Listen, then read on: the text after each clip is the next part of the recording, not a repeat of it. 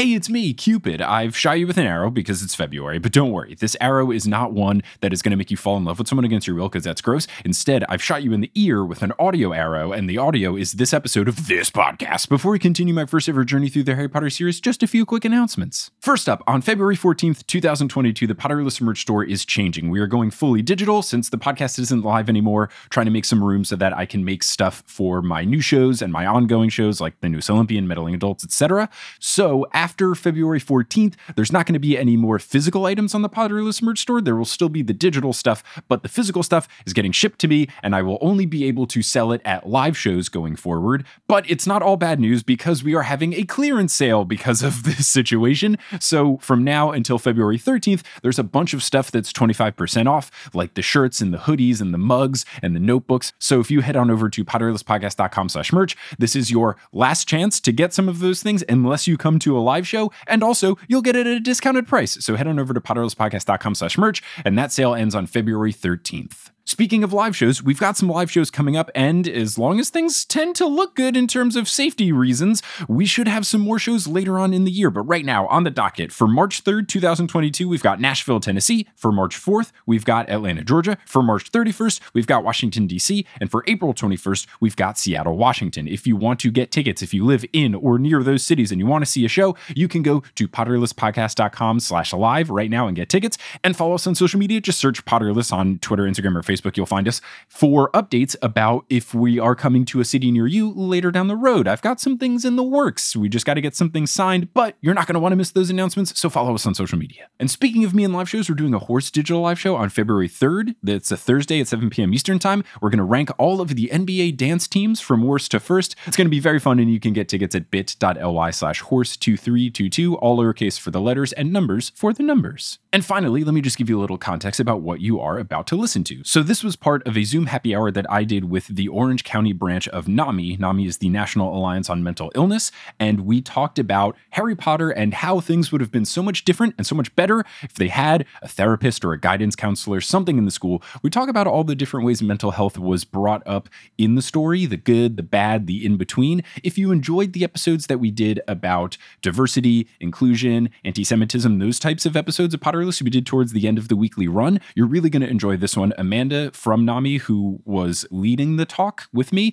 she was absolutely fantastic. I think we touched on a lot of really great things. And if you want to see the video version of this, you can go to the Potterless YouTube account. Just search for Potterless in YouTube, or you can go to the link in this episode description and check it out there. So there will be a video version there as well. Keep in mind, this was from Zoom, so the audio will sound like a Zoom call. I did my best to try to make it sound the cleanest and smoothest and silkiest as possible, but there's only so much you can do with Zoom audio. Also, just a general content warning for this episode. We're going to talk about a lot of different mental health situations that come up in the book. If any of those are uncomfortable for you, I would say just skip ahead about 30 seconds to a minute and see if what we talk about next is something that you're more comfortable with. Just wanted to lay that out there. We cover a lot, and I think it's really nice, but if any of those things are stuff that you don't want to hear, just skip past them. I hope you enjoy this. I think you will enjoy this. And without further ado, let's get into this very special episode of Potterless, Harry Potter and the Missing Therapist.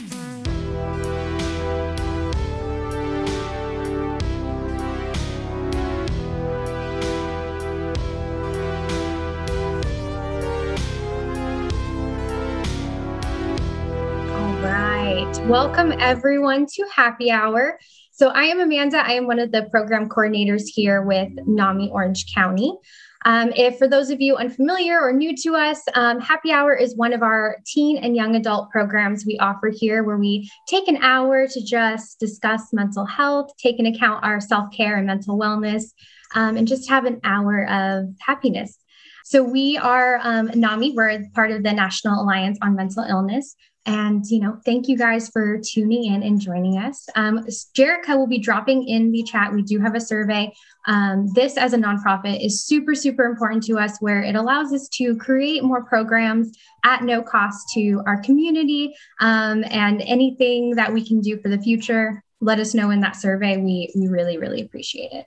And so I think without further ado, let's definitely crack into this. So I want to kind of kick off this whole conversation of let's address, those moments where there are themes that are hinted at, are metaphors for throughout this series, but they may not necessarily be totally positive. So I think the biggest one that most people see right off the front, it's one that even the author herself has talked about quite a bit, is that, Dementors have always been a metaphor for that depression. How they kind of just creep about, they fill you with that cold, with dread, with absolute fear, feeling like you can't move. And a lot of that too can be very similar to how actual depression feels, can be very hard to get past it. You just feel kind of sad, a little bit lost. And so I think with how she sets up Dementors, I mean, they're truly terrifying creatures within this wizarding world. Right. Yes, for sure. I think Dementors is one of the good examples, as opposed to I think a lot of the things we'll be talking about are shortcomings. But I think Dementors is a nice way, especially for a kid series novel, to try and find a way to describe an indescribable bad feeling. What Harry's first run-in with the Dementors is that he doesn't really understand what's going on. And Lupin kind of coaches him through it. And I think that is nice, where Lupin is always trying to make him try to make Harry not feel embarrassed about it. The kids are trying to poke fun at him, but he's very reassuring that it's nothing to be ashamed of. It's just, this is what Dementors are. This is what they do. So I always thought what was nice about this plot is that Lupin is kind of there to guide Harry through it. So I think that's nice to show that Lupin is Harry's support system. He's the person he can talk to about this. And it feels good because I feel like this is one of the first really true moments in this whole series where he does have a positive outlet, a support system to turn to and actually talk about all of this. And he can get real about how, I'm truly scared of these things. I don't want to hear flashbacks from my past. And it's not something we get a lot of before or throughout the series. I think one thing that I've noticed is, on the flip side of Dementors is you have your Patronus charm. And that is supposed to be, you think of the happiest moment of your life. It's a very specific memory that's supposed to fuel you to get rid of Dementors. But I feel like this is something where it's definitely not as easy as it seems. And I think, right. When you're at the base level looking at it going oh, it's just a happy memory. And we all have those. But I think if you're faced with a true Dementor and you're feeling those feelings, it's so, so difficult to change that around. Yeah, I think that's the shortcoming of the Dementor analogy here, is that the answer is just just think happy thoughts, which feels almost like the lazy approach when people hear about depression. They're like, oh, why don't you just do something that makes you happy? It's that's not what depression means. So they kind of get into it when they're doing the Patronus charm, where it's more than just thinking about happy memories, etc. But at its core, it is just oh yeah, just think of that really happy moment and then you're going to be just fine. And that is not necessarily the way to fight off depression or any sort of more severe level of sadness or bad feelings that you have going on. Definitely. And I do appreciate that throughout it, they acknowledge too, that not everyone is capable of producing even just a regular silvery mist, let alone a full-bodied Patronus. That is very, very difficult to do. You watch all year of Harry struggle to do it until he's, faced with death, for lack of a better right there, to save himself, as he always does. But I do appreciate that they do highlight the struggle it is to create. I think until you get to the fifth book, and then it feels like everyone can do a Patronus. It's no big deal. Yeah, they set it up well at first, where it's not necessarily the easiest thing. Lupin really has to coach Harry through. It is disappointing that Lupin, who appears to be the only person that the only adult that Harry can really talk to at the school about what's going on, he has to leave the next year. So the school that already doesn't have any sort of guidance counselor or therapist or person he can talk to, the one voice of reason he can talk to, he doesn't get to anymore. So that's a bit of a sad note in terms of just Harry having someone to discuss all of this with. Yes.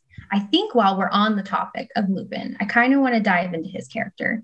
And maybe a few other characters, because she does bring up quite a bit throughout the series, these interesting or really eccentric characters or people who are really out there. But I like Lupin's in particular because, he is a werewolf.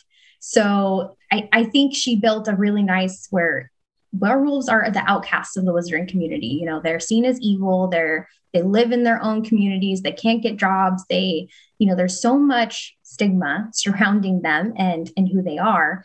it's a great parallel if you look at it. And I don't know if this was fully intentioned when she wrote it, probably not. But I think it does a really nice job of painting that picture of that stigma when there is, an illness that we're not sure of, or, unsure how to deal with mental health, especially, or when someone has a mental illness, is you kind of feel like pushing that aside, or even as yourself, like Lupin does it to himself quite a bit. Where he goes, no, I need to shy away from people. Nobody understands me. And I think that's a very common feeling.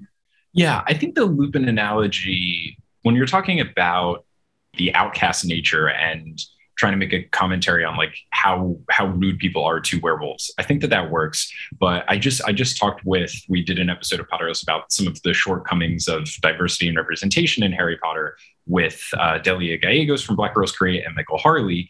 And we were talking about this Lupin specific thing. And the problem with this analogy becomes, because I think J.K. Rowling was public about how the werewolf Lupin situation was supposed to be an allegory for having HIV/AIDS. The problem with it is when the story continues and every werewolf is bad except for Lupin. And then we never hear about how things go when he talks and meets with the other werewolves. And then you have Fenrir Greyback as like the only other werewolf that we meet. And he is a guy who actively wants to specifically bite children. So then it gets bad of, oh, this isn't great, because now if you are intentionally using this as a metaphor for how people react to someone affected with an illness, specifically if you're going for HIV/AIDS, you've also painted them as monsters. So it was one that I think started off okay with book 3, but then wasn't fully realized. And the way the story kind of developed doesn't look too great. But before it got into the later stuff, I agree that it does work in terms of talking about stigma specifically. And like the whole point of the story is you're supposed to feel bad for Lupin, that people are being unnecessarily rude to him for no good reason. I just think that like as the story develops, it kind of falls flat without like being nicely tied up. Totally true. And I feel that where, there's always that, I feel like when mental health or mental illness is portrayed in characters and media throughout, they're usually the bad guy, or, there's some sort of evil, or you're fighting those sides of yourself, which isn't necessarily true or accurate or even a great way to portray that. I mean, we could look at it too of Hagrid being a giant or half giant, and immediately like Ron freaks and is like, oh my gosh, he might turn on us. Who knows? Right. But they don't showcase the other giants. They just showcase them as they're wild and violent and live on their own, and they're no good, except for Hagrid. He's good. So I think yes. I think once we take our good characters, there's a lot of that niceness where it's like, okay, we presented it. You can still have a fulfilling life, but then there's all these bad ones, and I think that muddies the highlighting or the goodness of that. Right. Yeah. Another character, which one of my favorites is Luna Looney Lovegood. She gets a lot of slack for being weird, and they straight up call her crazy throughout the entire series. And not great at all. Just because she's a little eccentric or has different viewpoints as everyone else doesn't make her completely insane. And they really laid it on thick in that 5th book of like, ooh, that's not a good thing to be compared like her. And that really freaked Harry out when he was having a lot of similarities with her, where he's like, oh my gosh, I don't want to be seen as the weird kid. Yeah, I think this is another example of like a commentary done well, because I feel like everyone reading it understands that people are being unnecessarily rude to Luna. It's pretty clear that people are not treating her well. She's not bothered by it. And people who actually get to know her really like her. And I think it's admirable how little she cares about the fact that people like her nickname being Looney, like that's rough. And the fact that she's just completely unbothered by it and marches to the beat of her own drum and is very comfortable in herself. I think that that's really nice. So I think that that's done well. That's one of those where the commentary that they're going for is made clear. And it's just the fact that, yes, people try to ostracize her because she's different. That is wrong. And she's completely unfazed by it. And it makes me love Luna even more. Completely unfazed. The fact that she just beats to her own drum and is like, this is who I am, take it or leave it. up to you. Like she doesn't make excuses. And I love that with her character. And I think it's a very nice role model when you're a kid reading these books and going like, yeah, I should be more like that. And I like that, Right. it changes her friends once they do get to know her, where they, come to defend her when other people are just being rude. Right. And I don't know if this is a sign of the times or just the people that I surround myself with, but when I read it, if Luna was in school now, she would be the coolest person in school. Like she would be the most popular student in all of Hogwarts. She is certainly the coolest person. So I don't know. I obviously am not in middle school / high school and have not been for a while. So I don't know how the dynamics would fit in, but I just feel like with the way things are moving, where individuality is more championed and praised, I feel like in today's age, Luna would absolutely thrive. Or at least thrive with the right people and to the right audience, the people that matter, not the bullies of the school that we do not care about. Exactly. We ignore that. But I agree. I think that definitely goes to just show how much further things have come. Because I feel like when going through middle school, oh my gosh, if you had been that person, I just change schools, change your name, don't come back. But nowadays, I mean, that individuality is so celebrated and is, something you strive for. I think she's just further how much of a great character she has written. Sad she's only like from book 5 and on. A shame indeed. I know. So another theme within the series that I think we're going to be talking quite a bit, especially in this next chunk, is that PTSD. I think we see lots and lots of it. And rightfully so. I mean, Harry has the most tragic background of a character in a series. Each year, more tragedy surrounds him. So it's almost impossible to not come out of this unscathed in some way, shape, or form. I think we see it a lot within, the early series when he has those flashbacks of his parents, but doesn't fully understand what it is. Book 5 is the definition. Yeah, book 5 is what really happens. And I remember if I wasn't doing Potterless when I was reading book 5, I would have stopped reading Harry Potter at book 5, because as narrator Harry, he's so frustrating. And I'm very thankful to the Potterless community. They've pointed out a lot of different things to me. And my first read through is just like, wow, Harry is being such a grumpy teenager. And a lot of people pointed out, like, look, he just went through a whole lot and he's not dealing with it well. And then upon reflection afterwards, it makes sense. Like, okay, yes, that makes a lot of sense. And this is where I think that one of the shortcomings with book 5, Harry specifically, is that he is going through a lot, but they never like talk about it. They never address it. And there's plenty of examples of people starting to or trying to, like Hermione a little bit, Ron a little bit, or it's like very clear that Harry is treating people poorly, but at no point in the story does anyone really take Harry aside and talk about it. So I feel like this is something that when your audience is mostly children and young adults, I feel like you should probably make it a little bit more clear, like, hello, the reason that Harry is being very grumpy and lashing out at people that he loves is because he's, you don't have to make it break the fourth wall obvious, but I feel like there could have been some sort of conversation where like Lupin pulls him aside or Sirius pulls him aside. And I would have to reread the book to see if anything like that happens. But I just remember my initial reading of it being that wasn't really explained to me in the book clearly, but the community did. And I feel like JK in the longest book could have put a little thing about like a bit more, if that's what she's going for, which I think she was. I feel like you could have done a little more explaining about like, here's what's behind this.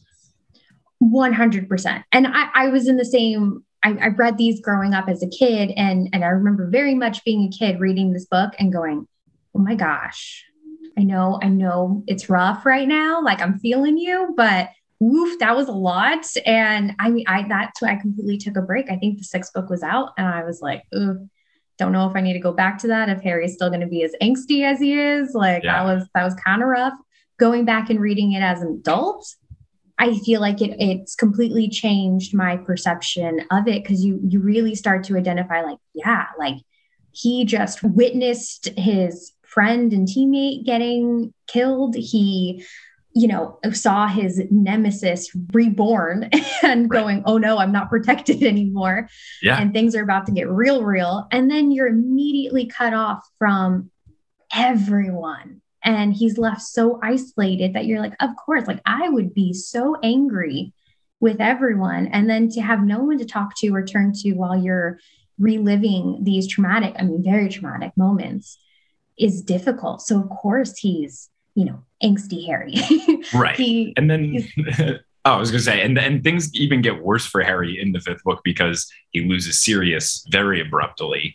And you get a little bit of a conversation of Lupin talking to him after it. And I do think one of the nice scenes is Luna talking with Harry, because Luna lost her mom, and Rosa in the comments here said that she wished Luna could have gone more into that. I think that would have been really nice because it's a nice conversation. It doesn't last very long.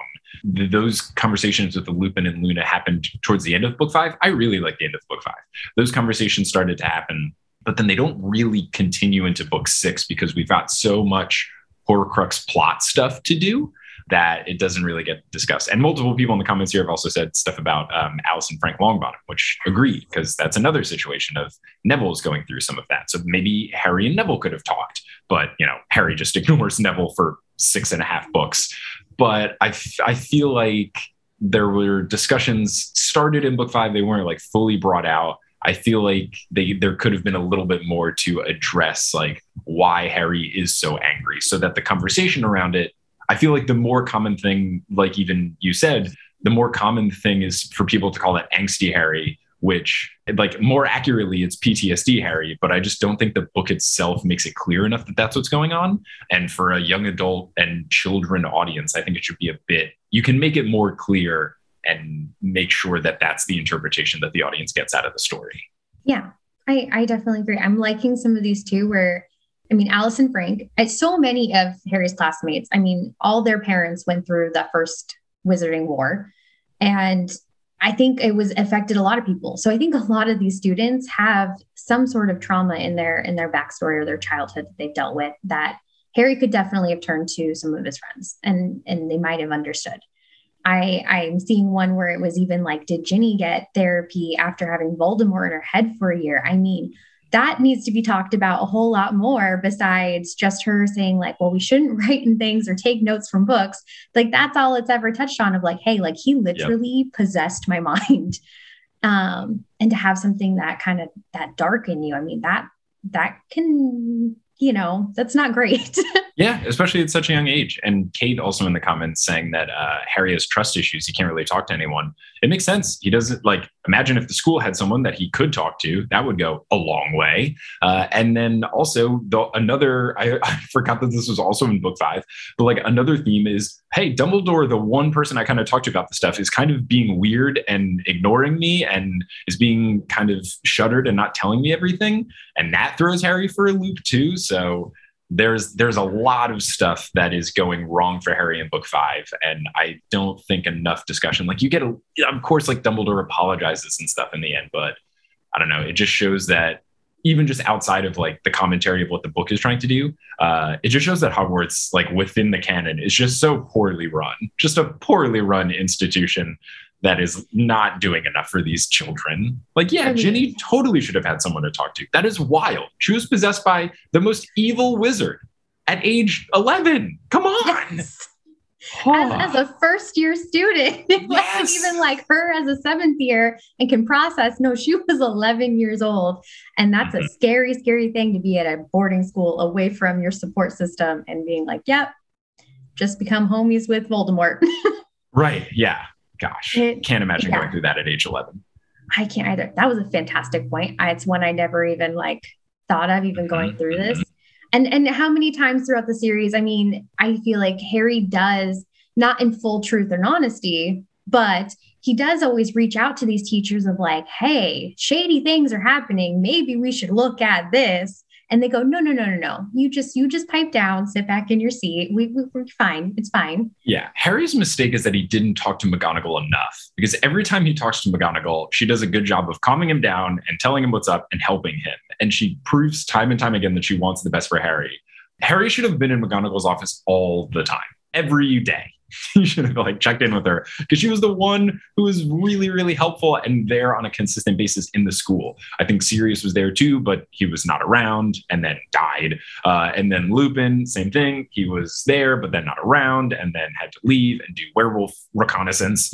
But McGonagall was always there. He should have talked to her so much more than he did. He was at least the one stable, tried and true, always had his best interests at heart, where, you know, we can debate all day about Dumbledore because that one is a very complicated relationship. But yeah, I mean, she always was like, I have your back, like, come to me and we'll work it out, and puts him in his place when it's like, this is not for you to figure out. This is for us to figure out. Just sit back. We got it. And yeah, I think if you'd gone to her a little bit more, maybe things would be slightly different. It's just like, you have your weekly check-in with her, not Snape, because I don't know why that was a good idea. Gosh, terrible idea. Terrible idea. Yes, talk to the guy who actively is holding a grudge with your dead father. Like that's who who's still not over what your dad did to him decades ago. He's the guy you should talk to about, you know, keeping Voldemort out of your brain. But yeah, definitely a shortcoming. And then another book 5 thing, another character that I think is a bit like ostracized and put on the side is Cho Chang. Just completely mistreated in that series of, oh, wow, look, it's the crying girl. What a drama queen. Like, no, her boyfriend died. She is not being overdramatic. She's being normal. All of you who think she's being overdramatic, you're the ones that are being strange because clearly she just needs someone to talk to at the school. Ugh. That one, I think, and I don't even think that was like a JK trying to make a commentary thing, because like Ron, you kind of get that when Ron is weird to Hagrid, it does come up of what, hey Ron, like that wasn't so nice. He's like, you're right, that wasn't. But like with Cho, Harry, Ron, other people in school are all completely rude to her, and then at no point in the series is it brought up that is what JK was going after. I think she just completely mishandled the situation. People are just needlessly cruel to her for no reason. She clearly needs someone to talk to. 100%. I mean, that is because I think, she's a year above Harry, I believe, in the books. Yeah, yes. 6th year, as a 5th year, your first boyfriend just came out of the games and was no longer with us. And you had one summer to process this. Like, that's not nearly enough time, definitely not for that character. And then, you know, I think it was always just the bit of humor of like, oh, how ridiculous Harry and Ron are because, you know, they just don't get emotions and women are emotional. But no, like she's struggling just as much as everyone else is at the end of everything that happened at book 4. I have to point out, I'm loving these comments right now because we have really the counselors could have been the head of houses. But then once again, we've got Snape as the counselor. And how good would that have been? But he might have been good for his students because he does like his house as long as we don't have to cross. But yeah, like McGonagall would be good for Gryffindor. Sprout would be great for Hufflepuff. Flitwick, I think, would be good for Ravenclaw. So yeah, I think that could have worked. But then they also have to teach classes. Like Hogwarts needs someone where like their entire job is just to talk to wizards. Even if it wasn't a thing in the beginning, maybe when people publicly knew Voldemort was back after book 4, like it would have been great at the year 5 opening feast where Dumbledore's like, hey, the most evil wizard is back in town. If you need to talk to someone about it, here's, you know, Madam so-and-so. And you can talk to them. But yeah, other things people are pointing out in the comments is that just like at the time when the books are coming out, mental health had a lot of stigma around it. And that finds its way into the series as well. Kate saying that like there was a point in Chamber of Secrets where Harry's told that hearing voices in your head is bad, even in the wizarding world. So yeah, I think a little bit of it is product of the time stuff. I also think a little bit of it is we kind of now see who J.K. Rowling might be as a person as opposed to who we thought she was.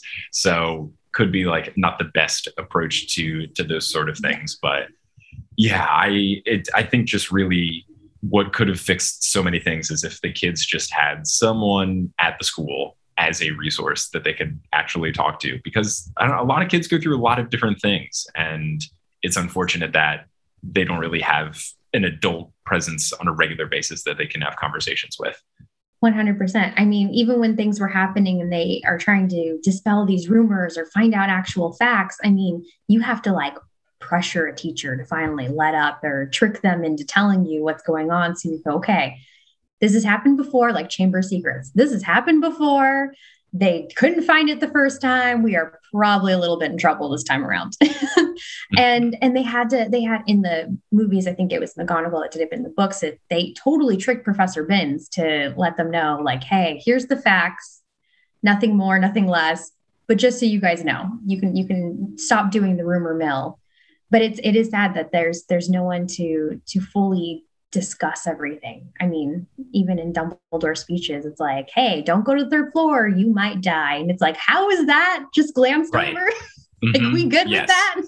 Right. Yeah. I think, and even some of the other things that happen, just about like, someone in the comment pointed out, like, people can't agree if who actually killed Cedric, because you've got the Ministry of Magic trying to do a big cover-up job and stuff. And I think Dumbledore in one of the closing speeches addresses that fudge, or, you know, whatever's going on, they're not being truthful. But yeah, I feel like you would want to step in, because you have the side plot of Seamus being angry at Harry and not really believing him. And, you know, you've got the one newspaper, like the one news source, is saying that Harry's a bad person and he's behind this and he's lying and all of that. I feel like it's the duty of Dumbledore as the headmaster of the school to try to defend Harry more publicly and make it clear to the students what is going on, as opposed to just like waiting till the end of the year to talk about it.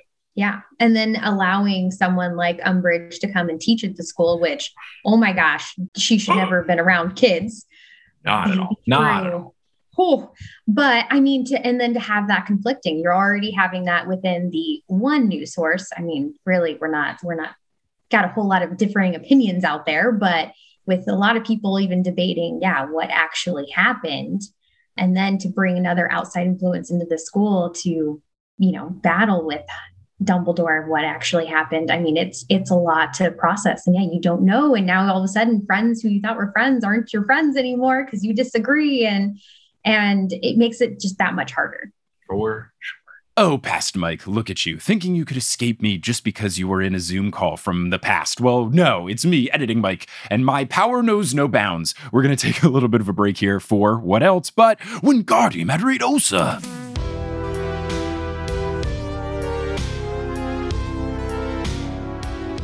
This episode of Potterless is brought to you by the Potterless Patreon. That is right, the Patreon still exists. We converted the Patreon into the newest Olympian Patreon, but you can still go to patreon.com/Potterless and you can join at the I just want the Potterless stuff tier. And at that tier, for just $4 a month, you get access to every single Potterless Patreon post that was ever posted for the full 5 years that Potterless was posting regularly. That means you get access to bonus episodes, monthly live streams, director's commentary, my notes, everything and anything else that was posted, you get access to for just $4 a month. So check that out at patreon.com/Potterless. Also, I appreciate you listening to these sporadic posting episodes of Potterless, but if you want to hear me on a regular basis, you can listen to my new podcast, The Newest Olympian, which is a show with a similar structure to Potterless, but we're doing the Percy Jackson books. We just finished The Lightning Thief. We're getting into the Sea of Monsters. It is very fun. A lot of familiar voices that you've heard in the guest chair of Potterless are on this show as well. So you've got Johnny, you've got Kelly, you've got Lauren Shippen. You'll have a lot of people that you've heard before and loved before back on the show. It's been a really fun podcast to make. I think you'll like it. Just search for The Newest Olympian wherever you get your podcasts.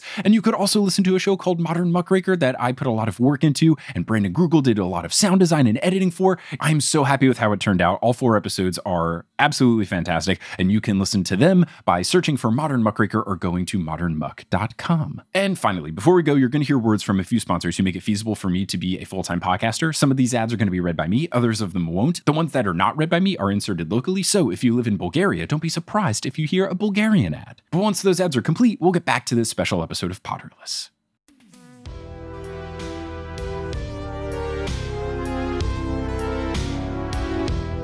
So there's certain scenarios that definitely pop up in this book. And one of the biggest ones that, you know, already puts Harry, I think, in a troubling spot is him just growing up at the Dursleys. Yeah. Like, not great. Not great. The fact that he lives under a cupboard, I mean, not a fantastic start. You know, it's very apparent how much he's not loved. Very apparent how much he's not wanted there. And to take that and go to school and all of a sudden be around people who are like, you're amazing, you're fantastic. I mean, that alone is kind of like a little weird dual complex right there. These teachers know, I mean, McGonagall knew right off the bat, like, hey, this is not going to be a good situation for him to live in and grow up in, and you're going to knowingly leave him here. Yeah, a wild decision by Dumbledore. His reasoning is, I wanted you to stay humble, so I'm going to put you in this horrible situation. Like, there has to be a middle ground between Dursleys and having Harry grow up and be too full of himself. I can understand from like writing a compelling story perspective that it sets the stage for a lot, and it, you know, has Harry overcoming this horrible situation, and that's feel good. It is weird that it is an intentional choice by Dumbledore to do this, where there were other options in place. I feel like if you're trying to do that, JK, you probably could have just made it some sort of reason that Harry had to grow up with them, as opposed to Dumbledore being like, this is going to be great for his character. It's just a terrible, terrible situation for someone to grow up in. Just awful. Just being completely mistreated for the first decade of your life. Ugh. Yes. And at least he had the Weasleys there who, you know, would, I think by like book 2, I mean, they were trying to yank him out of there as quickly as possible, because he had that excuse of he has to go back because it's protection. Oh, yeah. Right. The protection trial, like, okay, sure. Cool. Ridiculous. Yes. He has to undergo at least a week of abuse, and then he's good to go on his merry way. I think, yeah, there were a lot better options to humble him, to make him, you know, not relish in his fame. I mean, heck, stay with Mrs. Fig. I mean, she was pretty low key and chill and was living outside of the wizard world. I mean, that would have been a way better option than the Dursleys. Totally. I feel like for everyone knowing what the Harry Potter situation was with his parents dying from Voldemort, I feel like someone like a Mrs. Fig or anyone else could have, I don't know, have an application process or something where someone can adopt Harry and he doesn't have to live with people that Dumbledore knows are not going to be good for him. It's just is a very wild decision. But then, yeah, I mean, I think that kind of explains. I know one thing that listeners pointed out to me that I think makes a lot of sense is a frustrating point that I always had with the books was Harry not asking enough questions. And people pointed out to me that Petunia implants in his brain that asking questions is bad.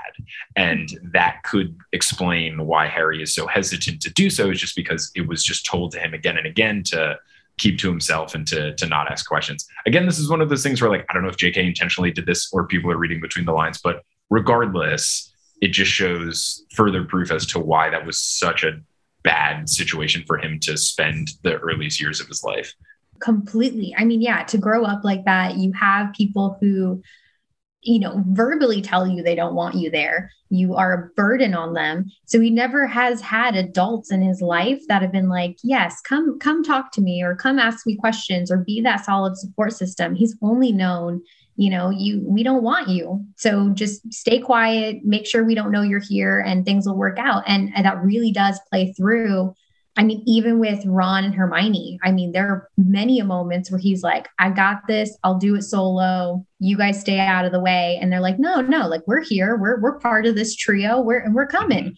And it, I mean, all the way through to the 7th book. I mean, he very much wants to do it alone. Part of it, he wants to protect everyone. But I think a huge part is he's never had that fully solid support system. And the second he does, it usually gets taken away from him. So it's very, very difficult. Just a terrible situation to start in. And then another thing is just like, he has that as a starting point, but then also just consistently throughout the series, he is just time and time again dealing with someone trying to kill him every single year. And then, then, as you said earlier in the chat, like, all Dumbledore does is toss riddles his direction as his only form of trying to deal with it. And Dumbledore's lack of concern for Harry's mental well-being, and also just like his physical well-being of not dying. Like, Dumbledore steps in there, but I get that Dumbledore apologizes in the end of book 5 for kind of messing this up, but it is very disappointing that Dumbledore, we learn he kind of used Harry as a pawn and then just wasn't checking in all of the time to make sure everything was okay, and being a constant source, and was doing a lot of things behind the scenes and keeping Harry out of the loop, and thinking that would be in Harry's best interest if he didn't know what's going on, because there's a lot on his plate. And it is just a rough situation for Harry to be in. He's so young, he's dealing with so much, and then his one main resource who kind of explains everything to him and helps him through stuff is intentionally trying to withhold information from him because he thinks that's what's best for him without ever talking to Harry about that. And that is just very disappointing on Dumbledore's part. Oh, yeah. I always found it very frustrating that, you know, Harry has these questions pretty much all year long of like, I'm hearing voices. That's kind of strange. I'm not sure what's going on with that, but I have no one to ask because I've been told don't ask. And leaving these full-on explanations until the very end of, hey, so you survived. Great. Kudos to you. We got close there, but we made it. And so here's how you made it. And here's all these things I put in place to ensure that you make it in case these scenarios turn up. I mean, just alone in the first book at the end of that, I mean, he, not even getting into it. I know in the books, it's a little bit different where I think it's more Voldemort that ends up killing Quirrell, but like in the movies, I mean, that's Harry. And so he's 11, just narrowly escaped death for the first time. Well, I guess the second time. And I mean, he was part of that undoing of a teacher. And that's not even really addressed besides like, your mother's love is what undid him. And it's all for that. And it's good and it's happy. But, you know, I mean, that's a lot to process at 11. Like, hey, I was part of getting rid of a teacher. Yeah. It's a lot to deal with from the jump. And then just something happens every book. And I understand that this is a book series, so you need to have a villain every year. And I understand that the way JK writes stuff, it's usually suspenseful and you're trying to figure out what happens, and it's like mystery-esque. And in my case, you're guessing what happens incorrectly. But it feels like for the sake of plot, Harry's well-being is just consistently tossed aside. And it's a shame, just like when you think about him as a person and as a character, what happens to him and just like how much he kind of has to do on his own. And it's something that when I was reading the books, I time and time again was just like, wow, Harry is just making such rash decisions. And, you know, if only he, like, I didn't think very highly of Harry until I got to the end of the series. And, you know, with the Dumbledore reveal and things that listeners have pointed out to me a lot, like, it makes it more clear all of the stuff that Harry's going through and how little help he gets towards doing all of those. The fact that Harry is selfless enough to just basically willingly walk into the forest, just completely confront death, knowing and thinking that, like, this is it. This is going to be the end of me. And then that's all. And I need to do this to save everyone. I'm 17 years old, but like, I had a good run. I think that's where I gained a lot of respect for Harry. And by that time, I had also had a lot of people thankfully point out to me, Harry's going through so much. It kind of explains some of his more rash decisions and times he lashes out at folks. And it makes me just feel so sad for him that there wasn't a lot around him to help him out. Yeah. It's very, very, once you like actually tally everything up, it would really suck to be Harry at times. Cause yeah, someone's always trying to get you. You kind of have this fear with you everywhere you go. I feel like once things really start looking up for him, it kind of gets turned around. And yes, it's a story. So you have to always have your villains and the points to set our characters back or help them grow. But yeah, I mean, you just can't help but feel so bad by the end of that of like, oh, we did all of this together and just to lead us here. You know, luckily it's Harry. We can't undo Harry. So he's, you know, always makes his way out of it. But, you know, you really start to feel for the character, especially reading it again as an adult, and you know more of just experiencing life and going, geez, he's not as strong as he is. Like, he has his flaws and they're created from all this childhood back trauma, and it's hard.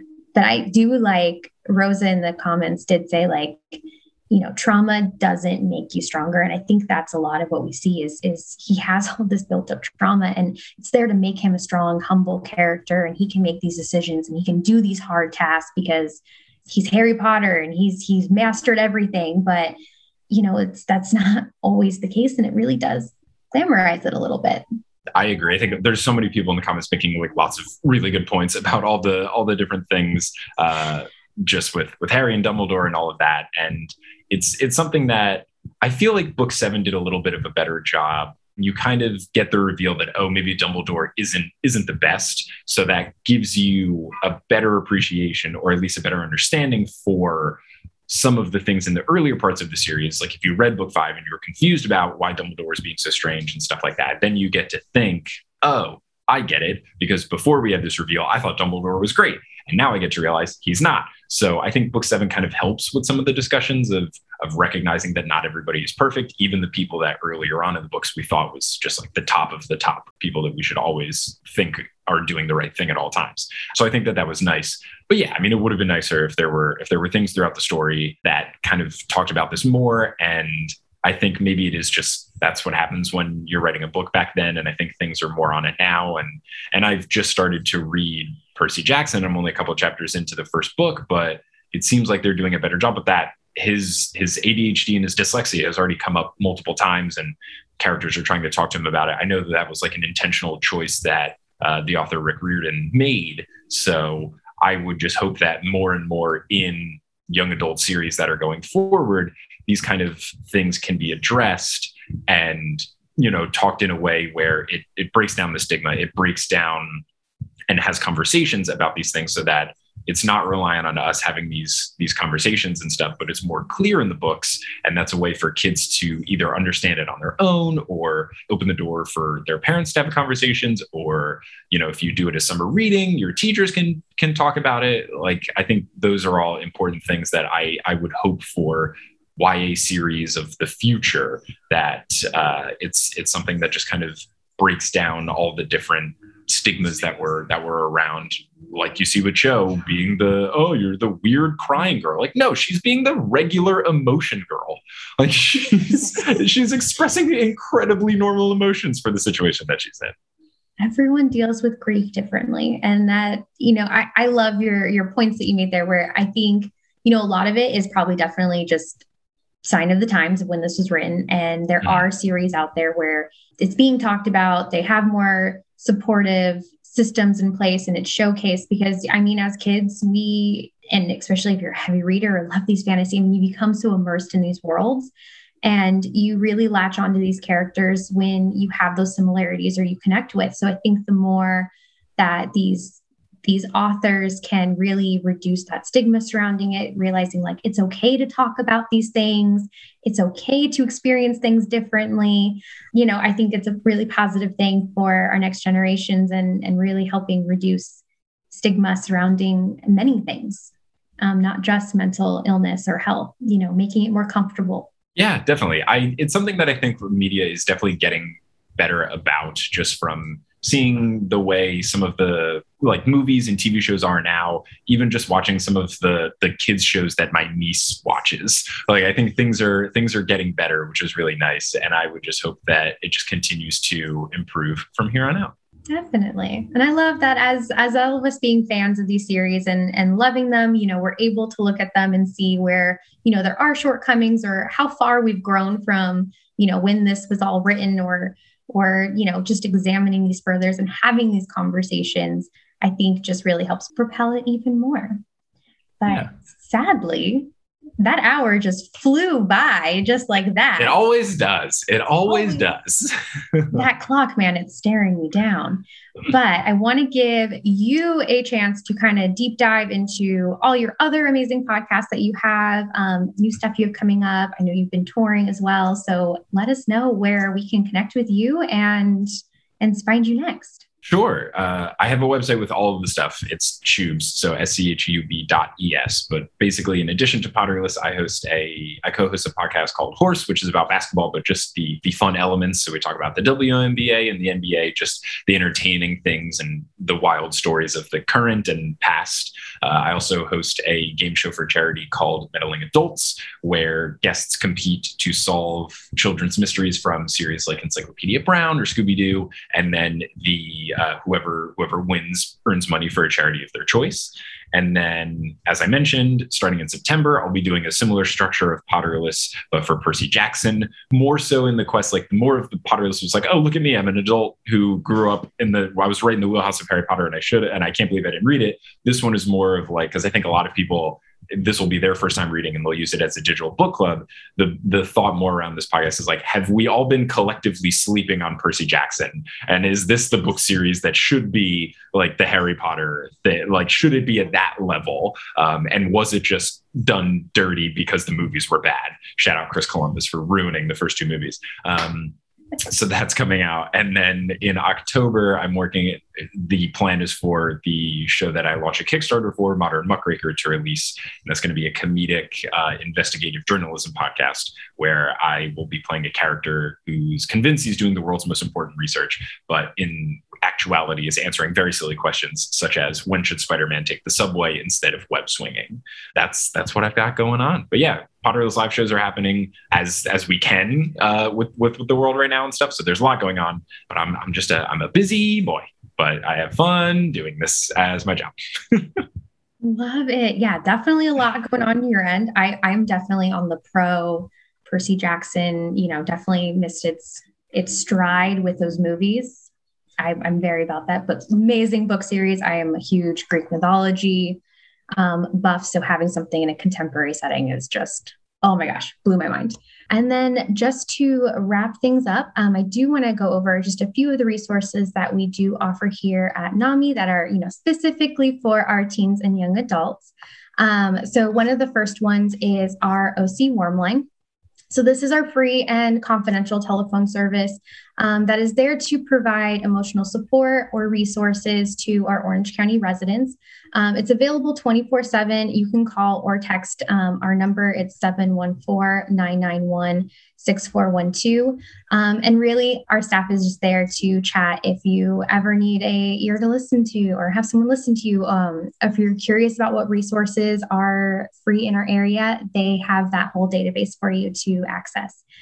And next up, we have our teen and young adult program. So Happy Hour is one of our programs we do twice a month here at NAMI. This is our chance to just take an hour of mental health wellness. We do activities, we have discussions like this, which is a lot of fun. One of our other monthly events is Honest Hour. It's where we take a look at different mental health related topics and have a full panel that just does deep dive discussion. And it's a chance for you guys to ask any questions that you have revolving mental health. So those are two of our monthly events that we do. We also do other one-off events here and there. We also share community resources. So if you ever want to just see what's going on, you can definitely check out what's on that page. It's constantly being updated as well. Face-to-face. So this is a newer program we offer here at NAMI. It is a peer mentorship program that we offer through Zoom. And so with this peer mentor is there, once again, just to help provide that additional emotional support. If, you just need someone to talk to, they're there to, help you find resources, to discuss anything you want to discuss. And the amazing thing is it's open to those 16 and ups, and you'll be matched with a mentor that has that same lived in experience, can really connect with you, whether it's, your age range, things that you're personally going through. We do our best to match you as closely as possible so you have that deep connection. You can sign up for that on our website. Jerica is dropping the links for that in the chat. And then finally, NAMI OC is on Spotify. We all love music. And I really feel like the music is a great, great self-care tool. So each month we do put together a special playlist that highlights our monthly themes that we have here at NAMI. And we play those during our happy hours, during Honest Hour, and you can find those playlists on Spotify. But thank you everyone for joining us. And thank you, Mike, for joining us tonight and to have this awesome discussion about Harry Potter and mental health. Thank you so much for having me and for putting this all together. This was great. Thanks to everyone in the chat who was there and contributing lots of really great points. And also to all the people who saying that Potterless has gotten them through some tough times. That's really nice. I certainly listen to podcasts and music, like you were saying with the playlists, if I'm feeling stressed out. So to know that stuff I create can help people warms my heart. But yeah, this was a very fun discussion. Thank you, Amanda, and the entire NAMI team for helping out, and Jerica and everyone just making this a really fun time. I had a great time, and I hope everybody else did. Awesome. Well, thank you guys so much for joining us. We hope to see you next time. Have a fantastic, fantastic evening, and we'll see you soon. Yeah, have a good one. All right. Bye, everyone. Hey, thanks for listening to this very special episode of Potterless. The next feed drop we will be doing is on Monday, March 28th. Going to be some more live show audio. Speaking of live show, I would love to see you at a Potterless live show. We've got 4 shows coming out: Nashville, Atlanta, Washington, D.C., and Seattle. You can get tickets at potterlesspodcast.com/live. If you want to hear a bunch of Potterless stuff from the past, if you want access to the Patreon, if you go to patreon.com/Potterless, you can join the I Just Want the Potterless stuff tier, and you get access to every single Potterless thing that was ever posted to the Patreon. You get access to all of it, whether that's bonus episodes or live streams or my notes, director's commentary, all of it. 5 years worth of content. You get access to it for just $4 a month. So you can get that at patreon.com/Potterless. Again, thank you so much to NAMI for having me on this event and for making it possible. If you want to learn more about NAMI and what they do, you can go to namioc.org. If you want to check out their happy hours specifically, check out the link in the description. If you want to stay up to date with what I'm doing, you can follow me on social media at Shub17 on Twitter and Instagram. You can go to my website, schub.es. You can listen to The Newest Olympian. You can listen to Horse. You can listen to Meddling Adults, which will have a season coming out in 2022. You can listen to Modern Muckraker, and you can listen to old episodes of Potterless if you haven't finished all of that, or re-listen to Potterless. I'm not your dad. Do whatever you want. I'm really appreciative for you listening to this and for staying subscribed to the show. We're going to be posting stuff every now and then, and I am just glad that people still listen even though the show isn't weekly anymore. So I really appreciate it, and I just hope that you have a very nice day. And until we meet again on March 28th, as they say in the Wizarding World of Harry Potter, Wizard on!